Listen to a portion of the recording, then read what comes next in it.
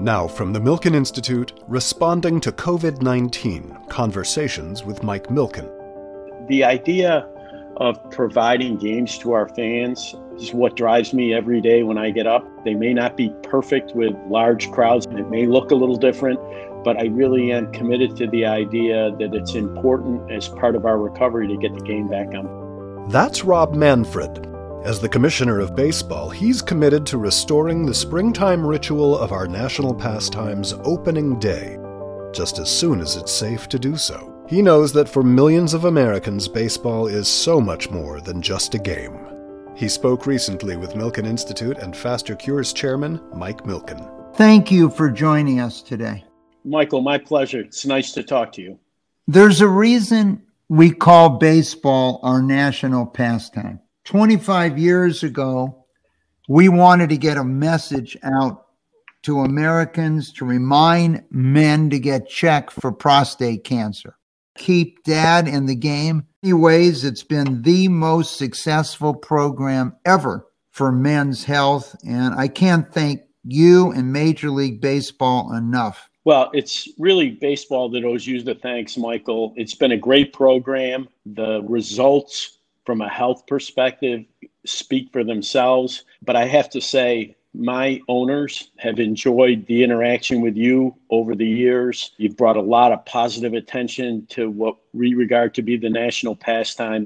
Many Americans, and particularly those that are at most risk, older people, from the side effects of the coronavirus, their days were taken up by listening to baseball games. I know my wife's father that lived with us, if there was a Dodger game anywhere on this planet, he listened to it.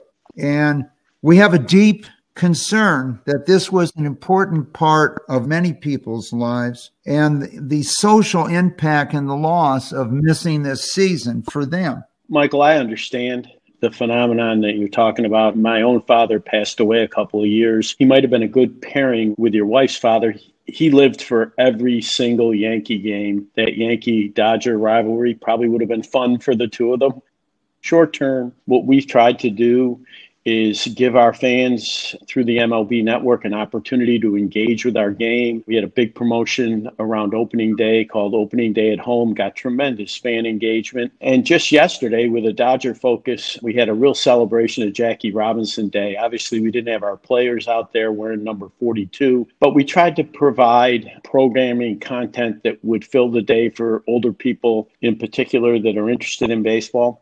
Longer term, in terms of the 2020 season, the idea of providing games to our fans is what drives me every day when I get up. A lot of my energy every single day is figuring out how consistent with the public health situation we can get games back on the field. They may not be perfect with large crowds at Dodger Stadium. It may look a little different, but I really am committed to the idea that it's important as part of our recovery to get the game back on the field. I think there's another element that people underestimate. And I remember Edward Bennett Williams, when he owned the Baltimore Orioles, used to tell me that most people, particularly men, like to read the sports section first in a newspaper because it talks about victory, it talks about success, and people are looking for something positive in their life. Quite often, the front page was always something going wrong, but the sports section, particularly if their team won. And one of the most interesting things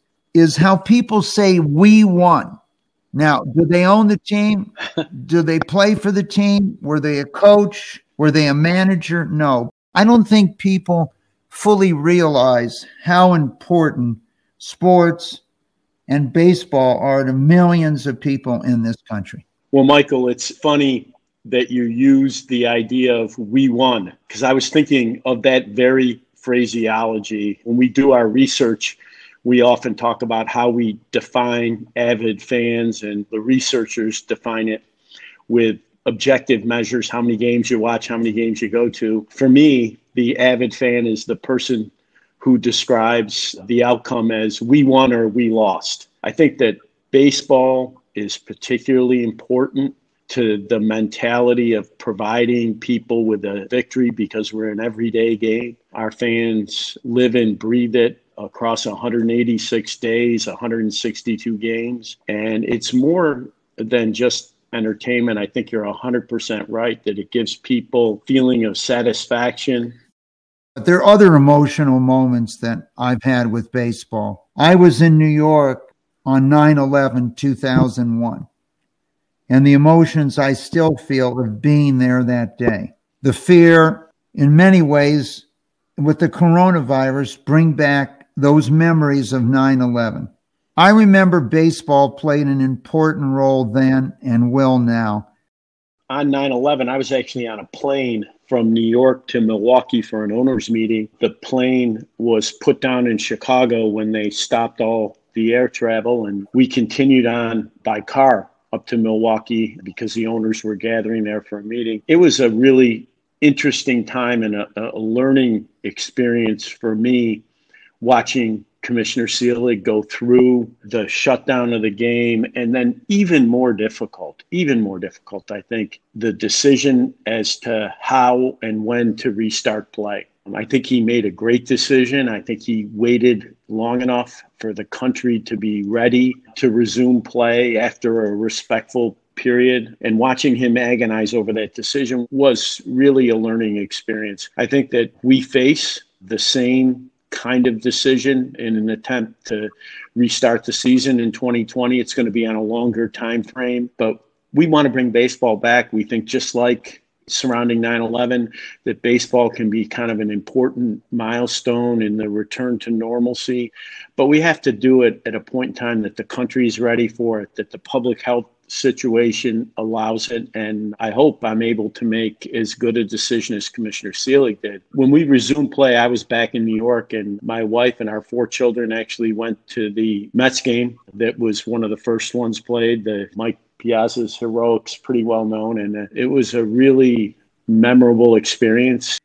When people watch baseball games, they're obviously very focused on the players, the managers, sometimes the coaches, but there are thousands of other workers, the people working in concession stands, the groundkeepers. What is Major League Baseball doing to support many of these workers? A principal focus since we went on hiatus on March 17th has been an effort to keep all of the members of the baseball family afloat economically. It began with the Day of Game workers, some of whom are not even actually employees of the clubs. Each owner pledged $1 million, total of $30 million, that was put into funds in order to provide support for those Day of Game workers who were going to lose their jobs as a result of the shutdown. It's part of a larger effort to keep people employed. In the commissioner's office, my senior staff, about 25 people, took pay cuts in order to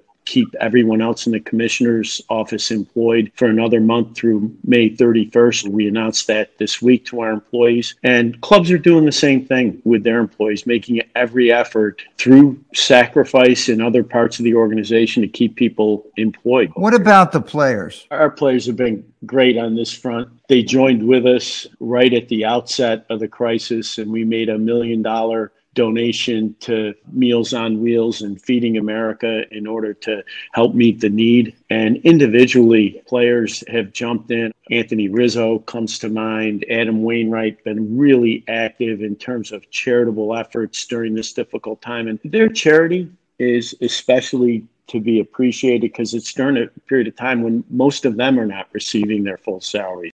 Let's talk about the strength of the teams and of Major League Baseball. I've read numbers here, Rob, saying that if the season is not played, it would cost $4 to $5 billion in lost revenue. How are the teams holding up? How is Major League Baseball itself, your office, the people that work for you, holding up? If we don't play this year, we're in almost an $11 billion industry, and we will lose most of that $11 billion. Our cash loss will be in excess of $4 billion. We're fortunate in that we have worked very hard to secure liquidity centrally in Central Baseball and at the club level to help us absorb those losses. even in what's a very good business, lost revenue of that magnitude and cash losses of the kind you're talking about, a very difficult thing to manage. The difference in economics in baseball compared to football or basketball, also the timing of the season was most difficult for baseball. I think that everybody's feeling pain right now, and I would never minimize the damage that's been done to any other business.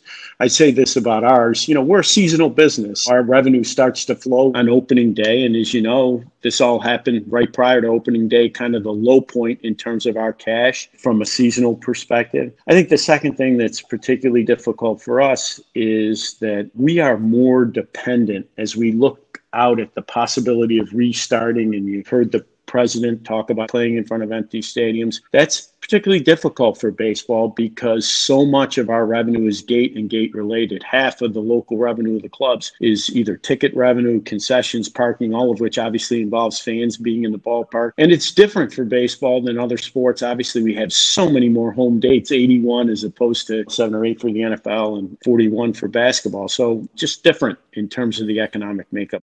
Most people can tell you the very first time they went to a ballpark, and it almost always involves a family outing. And we think that's a really important part of the appeal of our sport. And we're hopeful that even if we have to begin without people in the stands, that it won't be too long until we can return to a more normal environment and people can begin to enjoy one of the things that we think is so special. Baseball is a lot more than a game to millions of people around the world. And there's one area, Rob, I want to go back to that I didn't. And that was your partnership with Fanatics and Michael Rubin. They manufacture uniforms, other merchandise, not just for Major League Baseball, but for other sports. But you and them created what I believe is one of the most unique partnerships to create things that could be useful during this coronavirus shutdown period. What happened? Well, we're partners with Fanatics on a variety of levels, including there's a factory in Easton, Pennsylvania, where we have an investment that actually manufactures our baseball uniforms. Highly, highly skilled workers who basically custom make uniforms for each individual major league player. Phenomenal group of workers. And Michael called me right after the announcement of the shutdown and said, he had this great idea that the workers were going to be furloughed. But instead of doing that, he had an idea that we could keep them at work in Easton. And instead of making uniforms, they would make masks and gowns that could be used by first responders. They were not hospital quality, but there was still a big shortage. I thought it was a wonderful idea. It's received a lot of positive publicity. When I go to the store and have to wear a face covering, I have one of the masks that was made in Easton. It's got Yankee pinstripes on it. It draws a lot of commentary, and it's been just a really, really positive undertaking for us. The bulk of what's made there, the vast, vast majority of it is going to first responders in the tri-state area, Pennsylvania, New Jersey, and New York. Obviously not a commercial undertaking for us, but just our small effort to be part of battling this terrible virus. Rob, thank you for your leadership. I've enjoyed our relationship over the years, and we hope you and baseball are back in our lives as soon as possible. Thank you, Michael. Great talking to you. Find more episodes on iHeartRadio, Apple Podcasts, Spotify, or milkeninstitute.org/podcast, where you'll also find the latest COVID-19 updates. Until next time, stay safe and healthy.